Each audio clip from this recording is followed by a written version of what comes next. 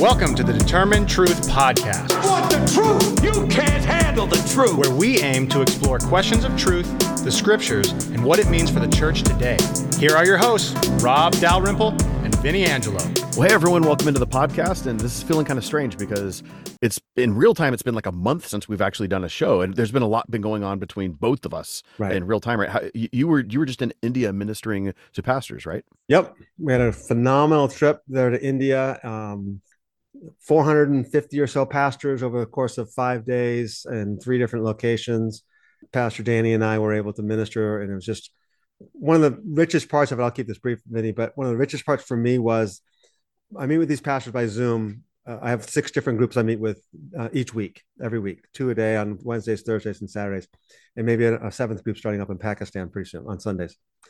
And one of the groups in particular I've been meeting with for 20 months. I mean, when I first started this. So I know these people for 20 months. Babies were born during the time of this, right? And I got to meet the baby, and so you meet these people in person. It was really, really, really cool. And it was really just special. It was just an incredible time for us. So, yep. And for you, what's been going on with you? So for me, we were in the process of moving, which we kind of still are. I'm at my mom's house. I'm actually doing this episode from my mom's closet because, believe it or not, closets are good places to record audio. And so I'm sitting in her closet. It's just kind of awkward. And I will come out of this thing soon. You shouldn't be wearing her clothes, though. I know you're in her closet, and it's a good place to record, but it's your mom's clothes. I mean, you could at least leave that off.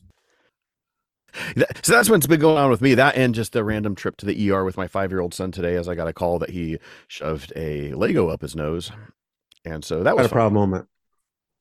It was. Yeah. So all right, excellent. All right, the kid really wanted Iron Man's mask in his nose. So anyway, hey, we've been going through the New Testament, and so far we've been working through it canonically. So we started with Matthew, and we've just gone through First Corinthians, and what the heck, we're in Revelation right now. And so we do plan on going back and picking up at 2 Corinthians at some point, going 2 Corinthians through Jude. However, like, Revelation's your gig. This is what you're formally trained in on your PhD. This is what you've been writing about. This is what you're writing a commentary about right now. And so this is the plan, is to spend some time in Revelation and not do it like we've done the other ones, where we might breeze over some themes, but actually we're going to dive into this and probably do it. We're working this out. We don't even know how many episodes we're going to do on this. It's just kind of, until the return of Christ, which is happening in, I can't say, but yeah. Well, it would be logically, it's at the end of chapter 3. So when we finish that's when it'll go for 7 years, right? There you go. Or 42 months. Exactly. Yeah. Yes. Yeah. Or maybe midway through 7 years. Who knows? No one can know these things. So what are we going to do? How do we want to? We've already done some prep work. We've had some episodes on how, replaying some shows we've done before, which I think were our first shows that we did together. Some of the first ones, yeah. And that's what what you've been listening to. If you're listening live now, for the last several weeks, we kind of replayed some of those because I was in India and Vinny was moving and going through ER with his kids' Legos up his nose. Yeah, what we want to do actually is we want to actually encourage you to study the book with us. So instead of just listening to the podcast, and maybe, we did 4 weeks on the Gospel of Mark, and you read through the Gospel of Mark in 4 weeks and you kind of get a little bit. We want you to study the book of Revelation with us. So we're going to do 1 or 2 more weeks of introductory stuff and kind of lay some foundations out there. But this episode will go live the day it goes live, that you're listening to this. If you're listening to this in real time, it goes live. There's actually going to drop on the determinedtruth.com website also, under the blog posts, a study guide, a devotional guide. So I've been writing a year-long devotional guide, reading through the New Testament in a year. And what I did is they were 5 days a week. And it ended up going longer than a calendar year because I made 365 days out of the study guide. So that study guide is finishing up now. It's going to have 7 weeks in the book of Revelation, 5 days a week of the study guide. The study guides drop on the determinedtruth.com website on Friday. So actually it dropped a few days earlier from when you're listening to this.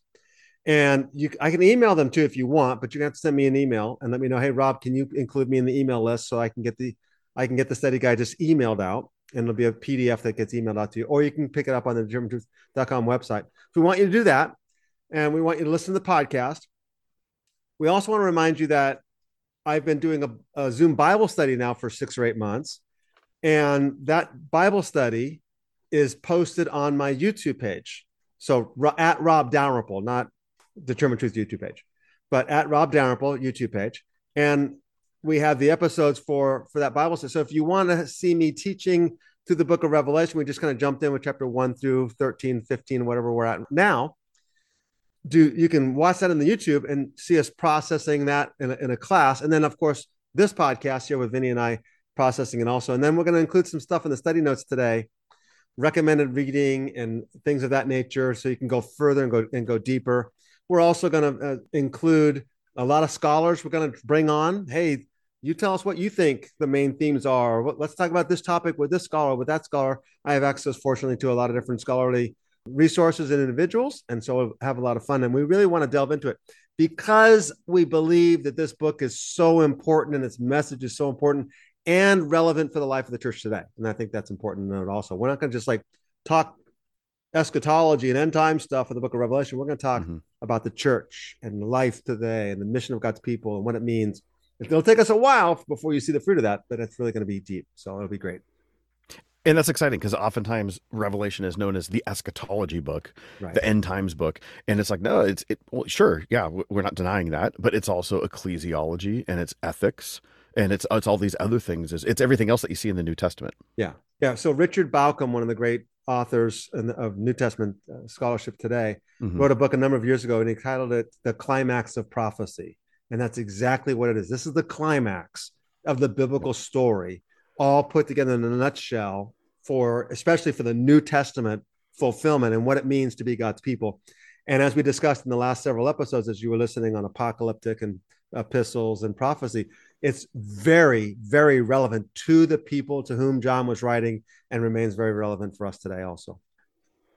Cool. So with that, we're not going to work through tonight's episode, we're not going to start going through text, but let's do some more overview stuff. And if there's any book that we really need to be prepared and have a foundation for, it's the book of Revelation. Other books we might just be able to dive in head first, not this one. So let's look at things a little different than we have in the previous 4 episodes. Let's start with a 5-minute summary of what you think the main points of the book of Revelation are. All right. I think I can do it in less than 5 minutes, but if you're going to give me 5 minutes, I can expand. I'm timing you. So okay, cool. Yeah, let's go. Point number 1, God is the one on the throne. God is the ruler of creation. God is sovereign. He's in charge, not Caesar. As we would say, Jesus is Lord, Caesar is not. And so he's the sovereign Lord of all things. So the story opens up in chapter 4, the main storyline, and it's God on a throne, and he's the one that's in charge. And then we find out, as we continue through the story, that he's brought victory through Jesus and through the suffering of Jesus. He's the lamb that was slain. God, however, desires to bring redemption to all humanity and the creation. I think that's very important to understand the distinction there. He wants to redeem humanity, and so that all men might be saved, as Paul would say in First Timothy. But he also wants to bring redemption to the creation, to restore the creation as well. The nations, however, need to repent. And the question becomes, how is it that the nations repent? There's like 2 key questions that I would stress, and that would be, the throne of God starts in heaven in chapter 4 of the book of Revelation, but by 21 and 22, the throne of God and heaven comes down to the earth. So heaven and earth meet again and become one, as it was in Eden. So what has to happen so that might occur, that heaven can come down to the new creation, death can be obliterated, no more suffering, no more mourning, no more crying, no more pain, and God dwells with us, with humanity there. And secondly, how is it that the nations are redeemed? Because interestingly, throughout the book of Revelation, you see that the nations are kind of opposed to Christ. And then there's thunder and I'm not there yet. Flashing of lights. Lord, if you want to, I'll tell you when okay, never mind. Apparently, there we go. Apparently, he's gonna do his thunder whenever he wants to do his thunder. So the nations seem opposed to Christ. They seem opposed to God's people and to the work of God throughout the book of Revelation. Yet in Revelation 21, it says that the nations walk by the light of the New Jerusalem. So that's kind of the question. There's 2 questions, and I think those 2 questions go hand in hand. And that is, how is it that God's throne is in heaven, or what needs to happen so that it comes down to the earth and the new creation and death is destroyed? And how is it that the nations walk by the light of the New Jerusalem? And I think those 2 things go hand in hand. So I think what we find out is that God's delaying the end. God's delaying the time where the New Jerusalem comes down because he wants the nations to be redeemed. And In the meantime, the nations are still in power, and they do things that the nations do, which causes war and famine and bloodshed and all kinds of bad things. And then God delays and delays and delays. And ultimately, the nations are redeemed by God's people faithfully, lovingly, sacrificially laying down their lives for the nations. In other words, the nations are redeemed the same way we all are redeemed. It was Jesus's loving death and sacrificial death that brings redemption to creation. And it's our loving and faithful death for the sake of the nations that brings about the redemption of creation as well. I think that's kind of the key summation. How did I do? How much time? Besides God's interrupting with the thunder and lightning. Well, yeah, and we also did get silence on the earth for 30 minutes, right? But it was a little over 3 minutes. So hey, okay, not bad. All right, yeah. Look at that. Look at you once now, in a there's row. There's more, and that more, of course, becomes the fact that it ain't going to be easy. It's not like okay, so Christians just faithfully, lovingly, sacrificially lay down their lives for the nations, or the way the Gospel of Mark says, we take up our cross and follow Jesus, and that loving, sacrificial life of God's people brings redemption to the nations. Oh, guess what? There's a dragon, Satan, who stands opposed to God's people and to the work of God, and has done lots of things, namely empowering 2 different beasts and a prostitute. And they represent the things that oppose the work of God's people, that try to hinder the work of God's people, but also try to lure God's people in by deception and to minimize our witness and to undermine our witness and even to lure us away from the kingdom altogether. And that's why John's writing, saying, hey, guys, we have this mission to do, namely be the faithful, loving, sacrificial witnesses of God's people. But we also have an enemy that's hindering us. And some of you, right, you see this in the 7 letters or 7 messages of chapters 2 and 3. Some of you have already given in. And you've already you think you are rich, but you're poor, blind, naked, and miserable. I'm standing at the door knocking, and you need to repent. Or the church in Sardis, wake up, right? You have a name that you're alive, but you're dead. Or Revelation 18, verse 4 says, come out of her, my people. So the church has been seduced, and the people of God, some of them at least, have been seduced. And so what does that mean for us? What does that mean for them? And what does that mean for us today? I think we need to ask that also. So you're writing a commentary right now. We've talked about that. This long-awaited, the most anticipated commentary in the history of mankind. Yes, it is. Absolutely. Yeah. I mean, you think so. I want to finish. So it is. Yes, yeah. It's been a burden too. It's been a joy, but it's your publisher your publisher thinks so because he's been hearing about it for a while. Yeah. But one of the approaches you're taking in this commentary is that we should read Revelation as a story. Yeah. And you've talked about that a lot. What does that mean? How does that help us? And how might that be different than a popular way, or the way that many of us grew up learning how to read it? Yeah. So as we go through the book, chapter by chapter, which we'll do in a few weeks, begin in a few weeks, we'll see this play out, and I'll kind of keep referring back to it. But the first thing to understand is the fact that it's a work of literature. And in that work of literature, John's crafted a story. It's a true story. It's a real story. And it may or may not have a one-to-one correspondence of reality. In other words, Satan's not actually a 7-headed dragon that's actually chasing the people around. Jesus is not actually a lamb, but he is the Lamb of God.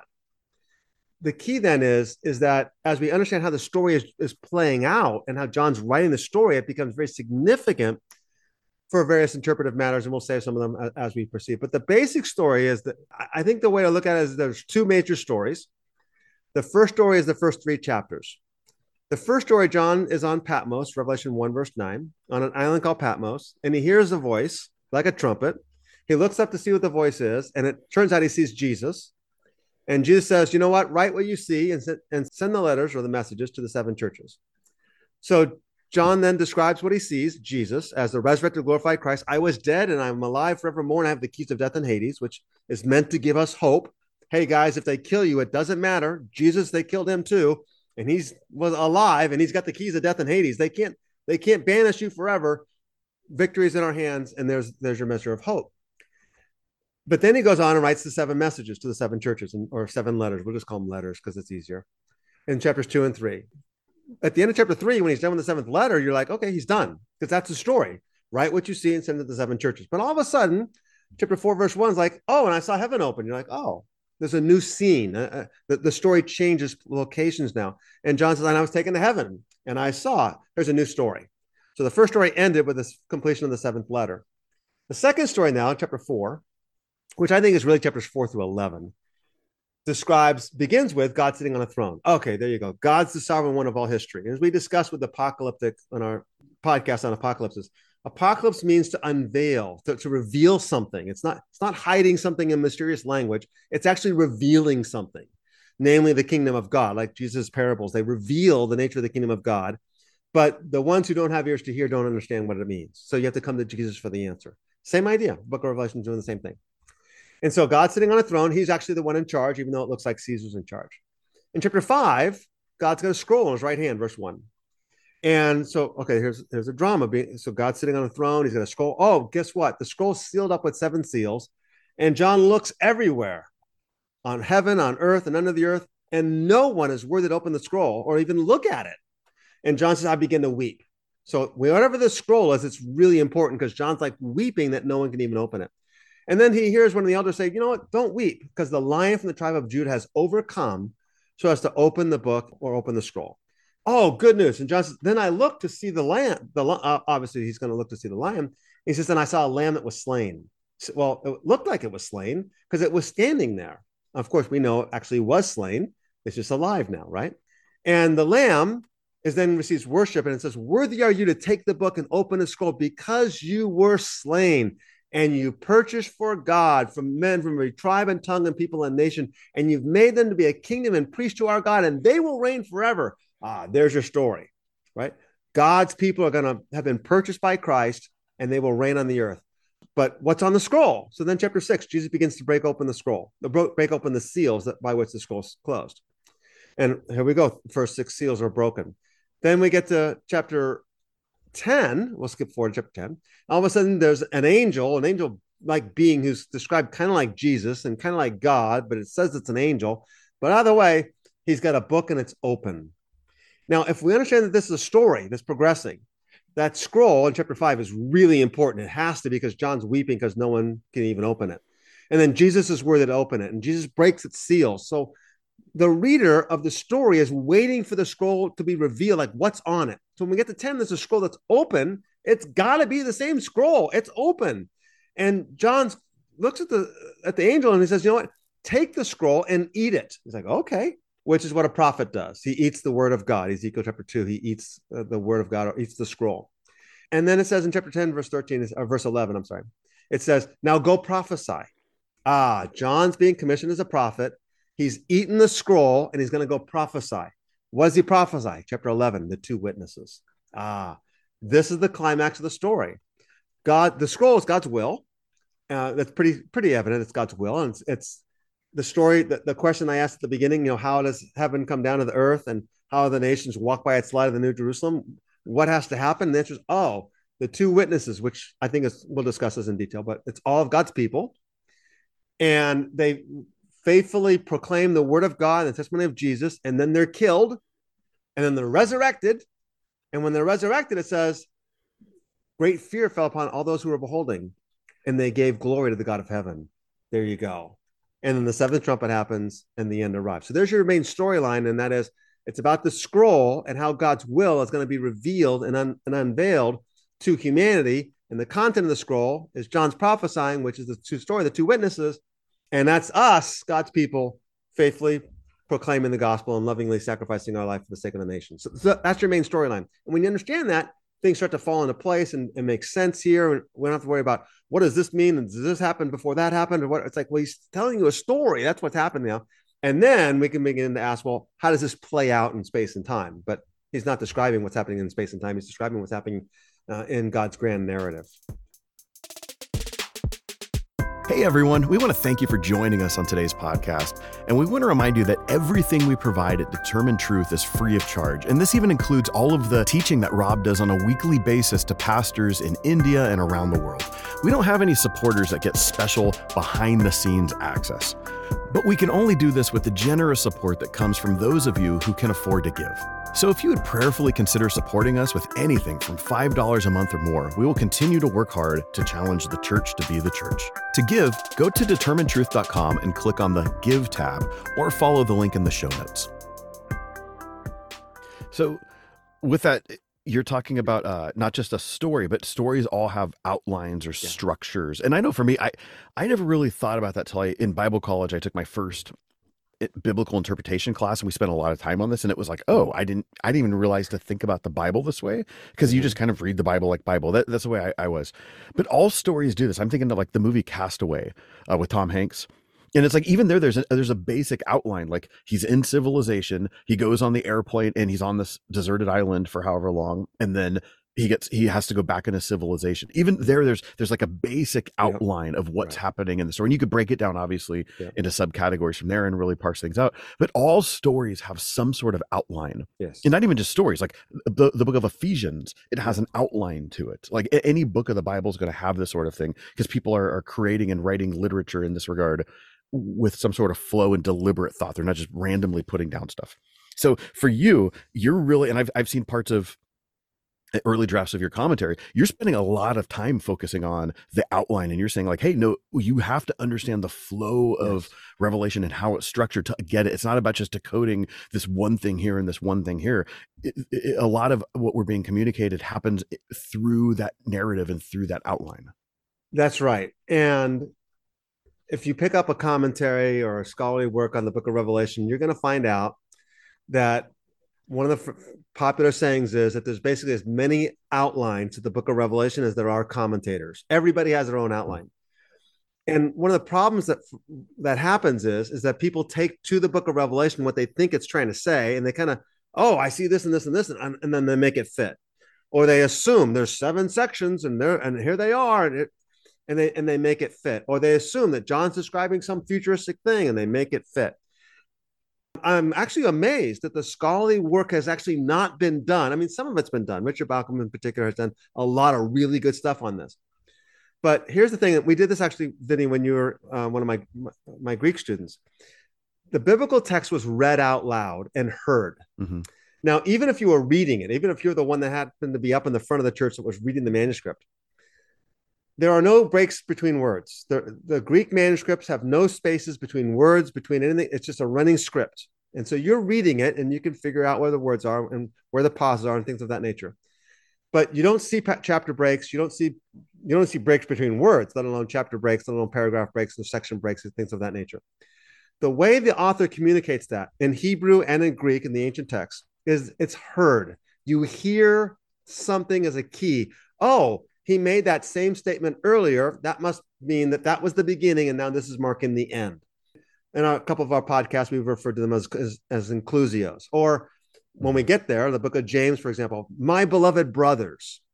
Mm-hmm. That phrase as the first words of a sentence is actually surprising, because Greek sentences usually begin with and or for or nor or but, something like that. And when there's none of those words there and something else like my brothers, it actually captures your attention. Or a command, an imperative like do this or wake up. It's meant to be a structural indication. And so when you start to look at the structure of the text really carefully, when we did Greek, Vinny, one of the things I said to you guys the very first couple of weeks of our class, I said, look, this is going to be a lot of work.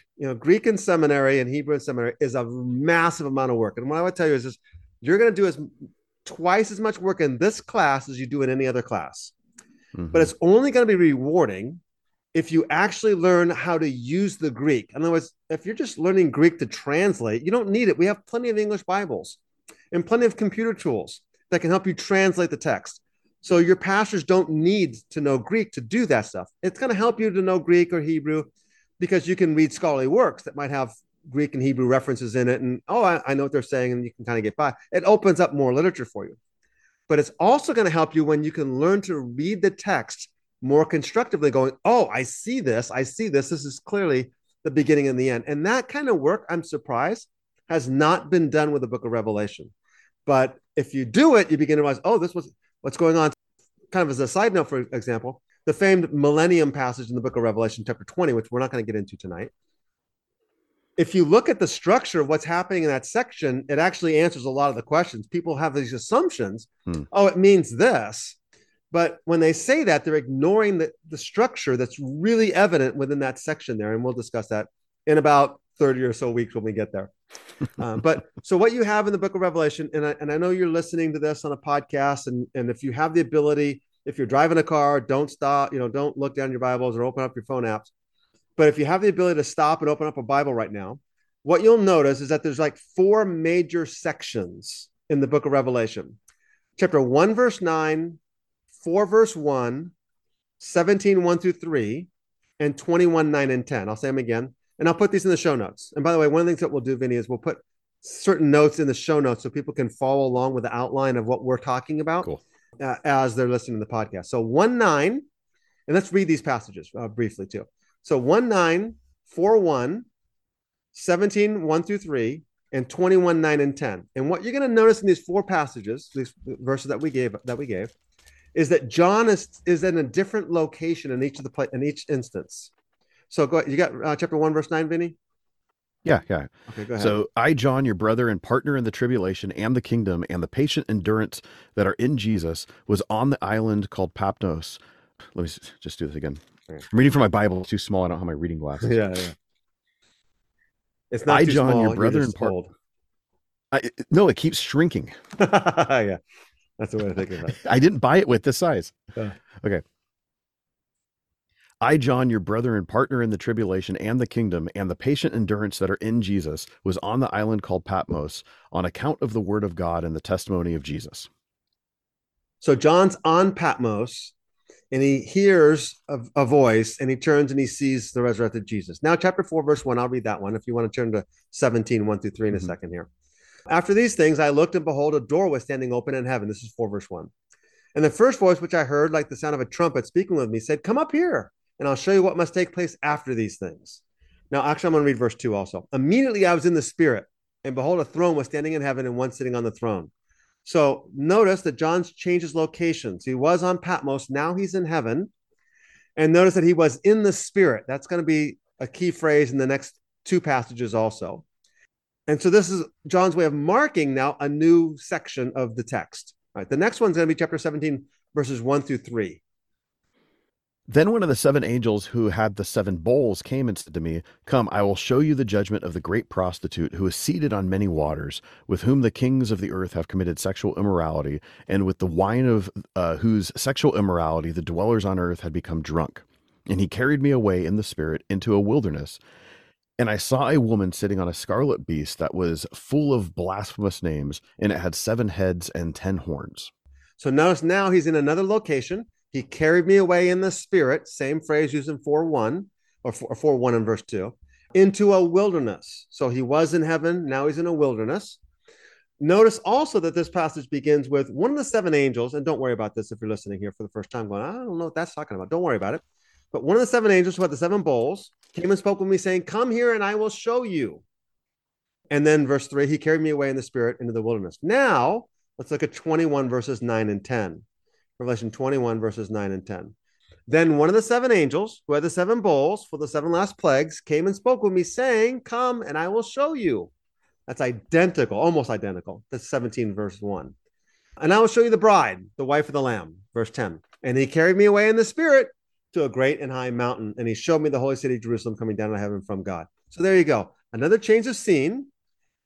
What we'll spend a lot of time on later on is 17, 1 through 3 and 21, 9 and 10 are really parallel because they both begin with one of the 7 angels with the 7 bowls came and spoke with me saying, "Come and I will show you." But note the same as 4, 1 and 2. He's carried away in the Spirit and is taken to a different location. So those are your 4 major scenes. So the book has a beginning and has an end, an introduction and a conclusion, or a prologue and an epilogue. It has these 4 main scenes or what have you. And they're clearly marked. Unfortunately, Richard Bauckham has certainly pointed this out, and scholarship is kind of jumping on board going, "Oh, I get it now." But this is kind of the way we look at it. So there's 4 main sections. I think there's 2 stories. The one chapters 1 through 3, John on Patmos seeing Jesus, and then 4 through 11, John going into heaven and seeing the scroll and the scroll being open and John prophesying. I think those are the 2 main things. And then there's 2 scenes at the end of the book, or 2 sections at the end of the book that describe a woman named Babylon, a great prostitute, and the other describing Jerusalem or the New Jerusalem, which is the bride of Christ. So that's your main thrust of the book, and we'll go over that many more times as we proceed. So one thing to point out as well, in a sense, this is in a way to healthily deconstruct what we would view as a faulty way of reading Revelation. Right. But from a popular standpoint, as we infuse our theology into how to read Revelation, one of the reasons for believing in a pre-trib rapture view is that chapter 4 is the beginning of the rapture, and that phrase is often cited because he was taken away in the spirit. Right. And so that's taken as a rapture. Well, the question is, how many raptures exist then? If that phrase is happening multiple times, are there multiple raptures? And obviously we'd say no, but it's the exact same phrase. So you would assume that he'd be referring to the exact same event. So it's just another one of those ways where we're going to say, no, let's not read our theology into this. Let's just try to figure out what's happening in the story of the book. Well, we're going to draw theology from it, but the key then goes back to the statement we made earlier, and that is it's literature. So in other words, the phrase, I was in the spirit, he carried me away, is a literary cue that we have a change of scene or a new section now. It's a literary marker, like what we might call a chapter break or a paragraph heading, to identify, okay, I'm transitioning from this and I'm transitioning to that. It doesn't mean John was actually raptured or the church was actually raptured, because as you said, it occurs 2 more times later on, and then nobody believes in like 3 raptures. So yeah, exactly. Yeah. So obviously there's a repetition that happens with this phrase, and we'll see this with other things as well. Like, anyway, we won't even get into it. But one of the things that you're pointing out is that John uses repetition to sometimes help us connect passages. Whoa! I just saw on your Zoom there's some more lightning and thunder. Wait, look at this. This is a good Revelation podcast. I wish people could see this right now. There's literally thunder and lightning happening here. Here comes the thunder. Oh, here it comes. See, there's too much compression on. I'd call you when I was ready. You're interrupting our podcast. It's like, you just can't call down thunder and lightning when you want. Hey, when you want. So Elijah did, but I'm wondering, is this the Armageddon part? That's what I'm wondering. But anyway, you're pointing out John uses repetition, and that helps us connect passages that we might not have connected before, or we might be unsure of. And this is something where we just need to become better Bible hearers. We always talk about Bible reading, but no, part of being a better Bible reader is being a better Bible hearer, because that's the way this would have been intended to be communicated. The opening phrase says this: "Blessed those who reads aloud," or the one who reads aloud. It's singular. The one who reads aloud, and blessed are those other people who are hearing it. It's right. And then blessed are those who do what it says. Exactly. Yeah, absolutely. Exactly. So, and that repetition is John's way of linking things together that becomes very, very important. I think we'll probably spend more time on this next week, talking about some of the examples of that. But just as a kind of a couple nuggets right now, John is clearly, intentionally counting words and phrases. The word blessed occurs 7 times. There are 7 blessings. Jesus is the Lamb of God that takes away the sins of the world, right? That's obviously the Gospel of John. But the word Lamb occurs 28 times. Certain titles for God appear 7 times. I mean, it's just really, and I have a list. And I've got a list. Okay, sorry. But I literally, it's got to be, I think I actually can look it up right here, because I think I have the document open. I have a list of 24 pages. It's a Word document. It's 24 pages long of the key words, and it's most of the words in the book of Revelation, not the verbs, but most of the nouns and adjectives and a few verbs, and how often they occur in the book of Revelation. And I can't tell you how often. It's 7 times, it's 12 times. Just for example, really quickly here, the New Jerusalem is, I'll show you the bride, the wife of the Lamb, and he carried me away in the spirit, and I saw a holy city. And that holy city has 12 gates. And it has 12 foundation stones, and it has walls that are 144 cubits thick, which is 12 times 12. 12 just keeps occurring over and over and over again in the description of the New Jerusalem. So we have to recognize that, and the way John repeats words and links passages together. And again, it's literature first, and then we just start to draw its meaning from it as we proceed. So we'll do some of that next week. Just to give you some more examples of that. It'll be fun. Just to drop in and pick your brain on this to get the perspective, because as a lay person, I'm a practitioner. I work in a church, obviously, but I'm not a scholar. I haven't done PhD level work on this. So that 24-page document that you have, is that something that you created? Is that a result of your own study? I created it. And this is the type of thing, this is the difference between what scholars offer us.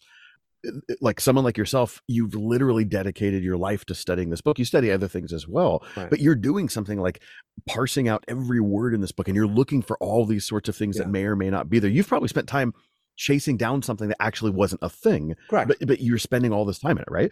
Correct. And you've read everything about Revelation. You've read the commentaries. You've read the history of the commentaries. Yeah.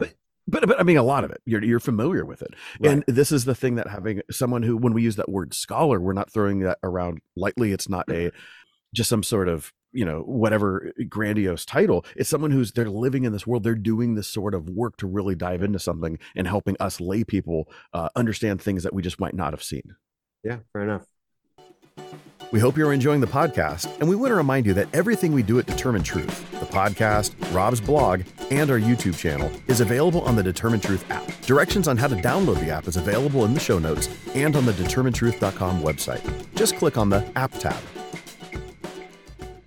One of the things that we've talked about, especially when we were doing the Gospels, we spent a lot of time talking about like power dynamics that were happening in the Roman world, bringing up Warren Carter, talking about, just what was happening in terms of patronage and those sorts of things. And so it's obviously this is happening. This is the background of the New Testament world. How does this relate to the book of Revelation? I think this is one of the keys. The point, obviously, as I made at the beginning, is that fact that God's the one on the throne and not Caesar. Jesus is Lord and not Caesar. So as you look through the book of Revelation, it's trying to remind the readers, the recipient, the hearers of the book in the seven churches going, hey guys, I know you're under oppression from Rome. I know Rome's putting pressure on you for you to capitulate and give in to Rome and worship the gods and do these things, compromising your faith for economic security. Remember, you can't buy or sell without the mark of the beast, right? For economic security, for not just economic security, but for food. I mean, literally the next day's food. You're wanting to give in. So he's reminding them that Rome looks like they're in power, but actually God's the one in power. And so when we look at the book of Revelation, we see that Jesus is described in chapter 1, the very first description of Jesus in chapter 1, verse 5. And notice it's threefold. And that is, he's the faithful witness, he's the firstborn from the dead, and he's the ruler of the kings of the earth. That's all you need to know. Jesus is actually the ruler of the kings of the earth. He's the faithful witness, meaning that's what I want you to do. Oh, they killed him. I know they killed him, but he's the firstborn from the dead. And because he's the firstborn from the dead, he's actually the ruler of the kings of the earth. So then you go to chapter 5, which we alluded to a little bit earlier, and Jesus is the Lion from the tribe of Judah. Don't weep, John, because no one can open the scroll, because the Lion has overcome. So it's to open the book and its 7 seals. Okay, awesome. He's a lion. A lion's a king. A lion's a powerful creature. This is awesome. But then John says in verse 6, Revelation 5, verse 6, I turned to see, and I saw a lamb that was slain, standing. I saw a lamb as if it were slain, standing there. And this contrast is incredible. The word lion actually occurs 6 times in the book of Revelation, but only once is it applied to Jesus. And yet the word lamb occurs 28 times in the book of Revelation, and 27 of them are for Jesus.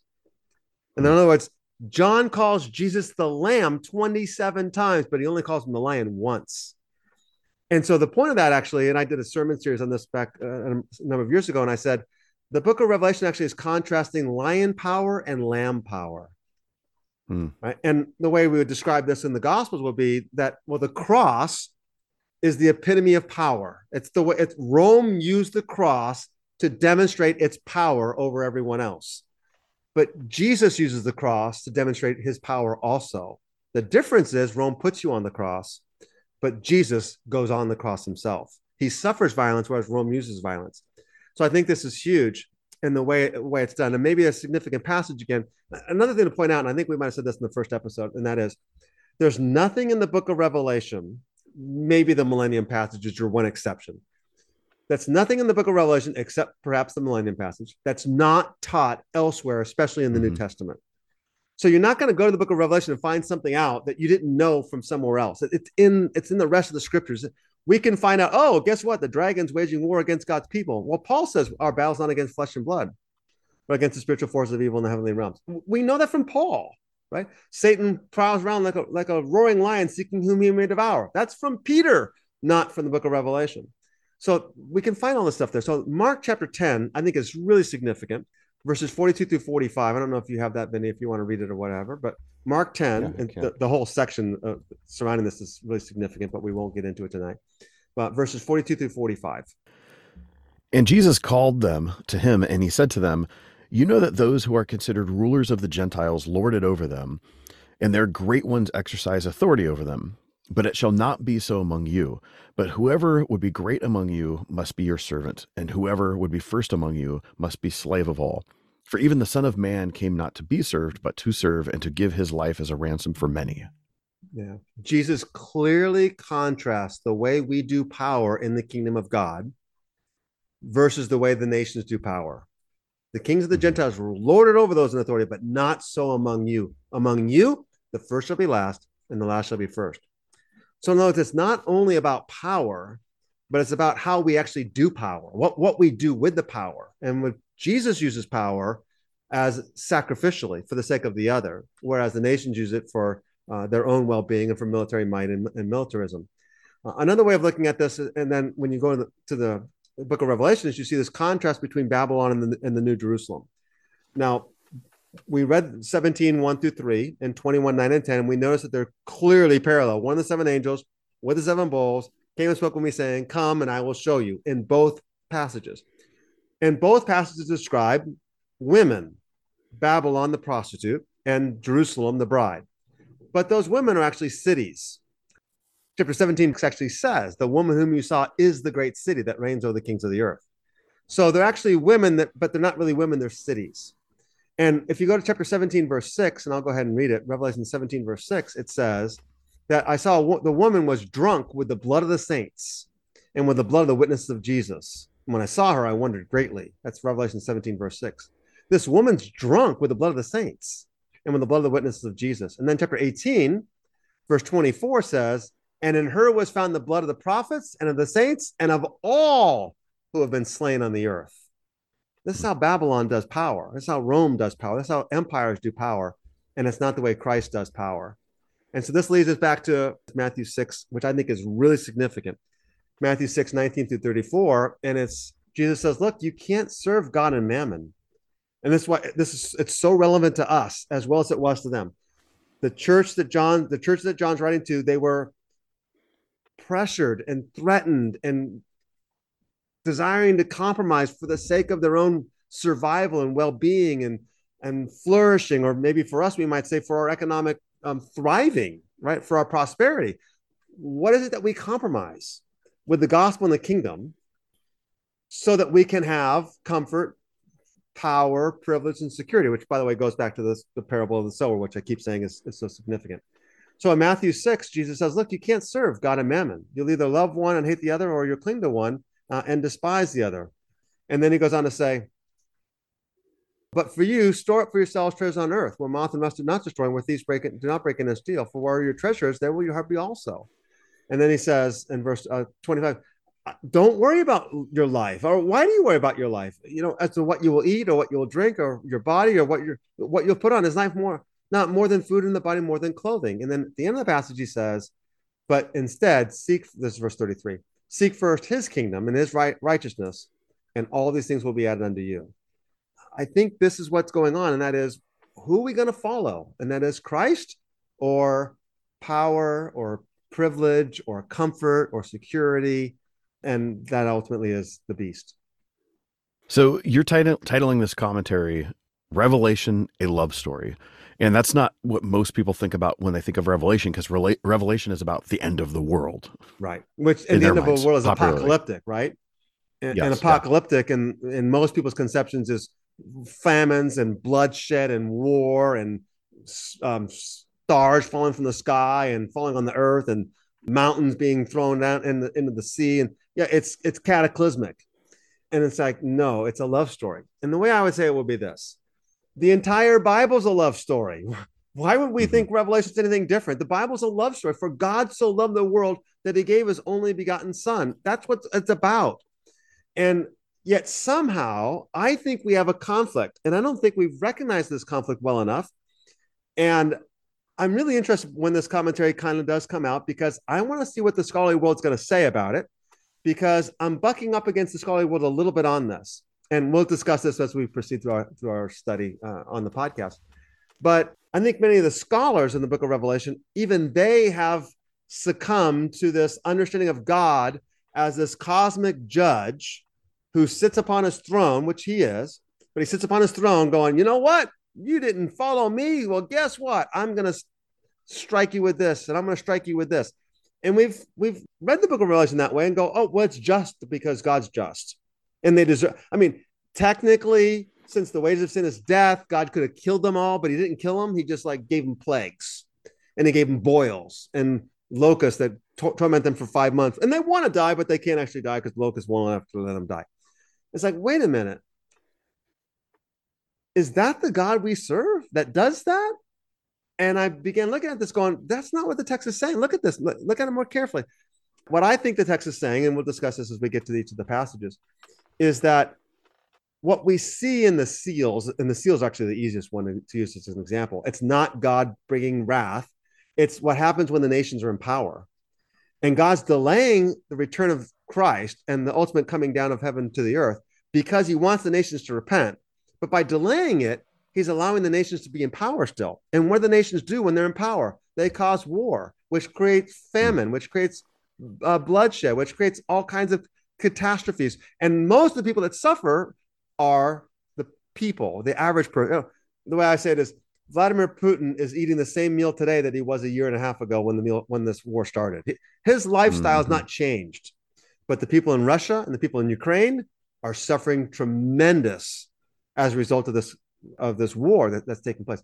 That's what happens when the nations are in power, and I think that's what's happening there. And just like one thought on this now, and we'll discuss it more in detail later on. To say that the 7 seals are actually God's wrath makes no sense at all, because the 5th seal, nothing happens. The 5th seal are the souls of God's people going, hey, how long is this going to happen, Lord?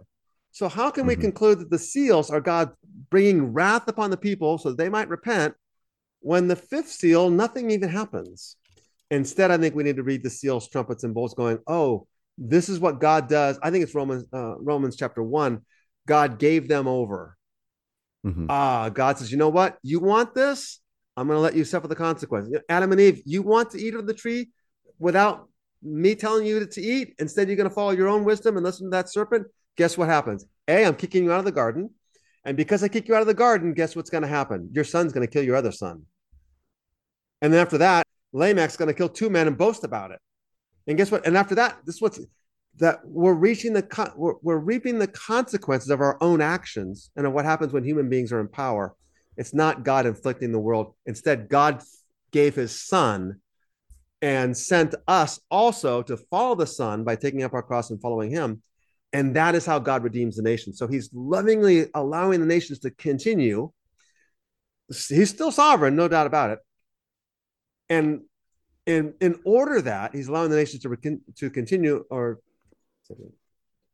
he's lovingly allowing the nations to continue in their power, because he desires that the nations repent, and that he desires that they repent, and they only repent ultimately over time, because God's people lovingly lay down their lives for the sake of the nations. It's a love story.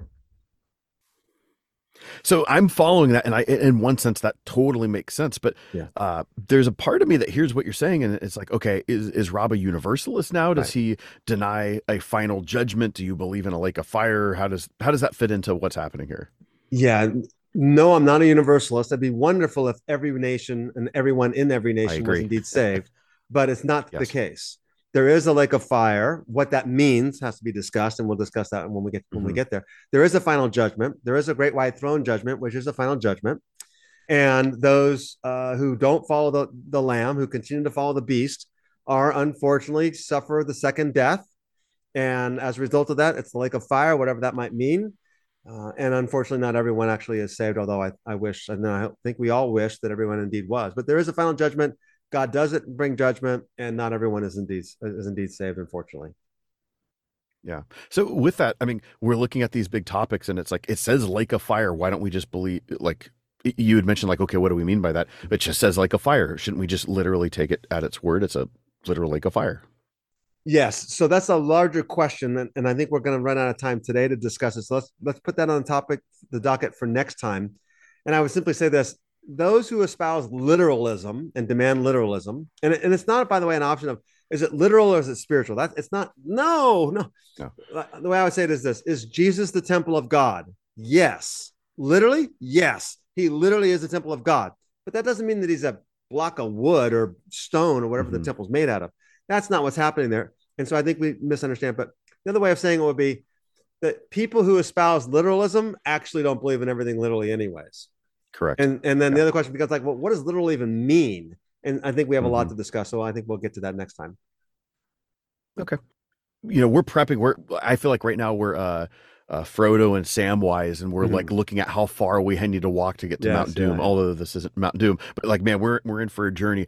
How can folks continue to prep in this? Just in terms of like a homework or an idea like that. Yeah, excellent. What we really want to do with this series then is to say, hey, study Revelation with us and go through the text with us. I would encourage you to read the text of Revelation and reread it, because if John is using repetition and key words over and over and over again, then the best way to see that is to read the text a lot.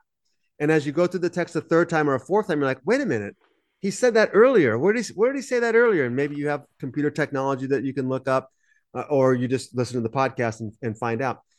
So I encourage you to do that. And then if you have questions, feel free to ask us. So send an email to my email address, probably I'll go ahead and give it out, is rdalrymple19@gmail.com, which is my first initial last name. So rdalrymple19@gmail.com. And just send, hey, I got a question about the book of Revelation. And then we'll try to answer that on the podcast. So there'll be some things to do there also. And then I encourage you to, maybe get my book, Follow the Lamb, which is a guide to reading, understanding, and applying the book of Revelation, which is kind of like how to get started with the book of Revelation. I think you might enjoy that. Of course, I have other books on my Amazon page as well. And then in the show notes, I'm going to put some links to some blogs that I've written on related to the book of Revelation and the seals and things like that, or Revelation, a love story. I have a blog on that. And then I'm also going to put in the show notes a list of books that we recommend that if you want to go deeper, you can study these books there. Also commentaries and other popular books that might be available. And then again, remind you that live as of April 10, technically went 2023. Live April 7th of 2023, is a devotional guide. So if you want to spend the 7 weeks of 5 days a week, or five weeks of 7 days a week studying the book of Revelation as a devotional guide, I really encourage you to do that. That's going to get you in the text, as well as get you to think about what does that mean for us. Those are some things I think you can do. In terms of resources and whatnot, one thing I don't see on the list that you're providing for me that you're going to put in there, you had mentioned earlier about how like you're comparing and contrasting Caesar against Jesus, and it's like, when we talked about the power dynamic, it's like, this is about Rome. But if you're not familiar with a lot of the first century world, that's not going to jump out at you. I would really recommend David De Silva's little book, Unholy Allegiances. Yeah. I don't know if you like that one or if you wouldn't want to. I do. Yeah, because I think that one's pretty digestible for even a layperson, and that just really opens up your eyes to a lot of what's happening in terms of even coinage and just how the military is viewed and all that. And I think that's really helpful to see. Yeah. If you're familiar with Revelation and you start reading that book, all of a sudden it's like, oh, this stuff makes sense now. Yeah. All right, man. So you need to get out of your closet next week, so you can go to bed. I do. Hopefully, the next time we record, I will be in my new house. Absolutely, sounds great. And we'll invite everyone over for a barbecue. I'll do brisket and pork butt. So everyone from the podcast who wants to come over, we'll do a live event at my house. Not really, absolutely. And then of course, and then we'll post it on the podcast like 2 weeks after actually it was live. So they'll all have missed it. Exactly. We invited you. We just didn't. We invited you. I don't know where you happened.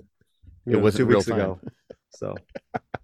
Nice. All right, man. All right, everyone. Hope you're enjoying this. This is going to be so much fun. I know for me, this is a really good excuse to jump into a couple commentaries that I have not read yet on Revelation.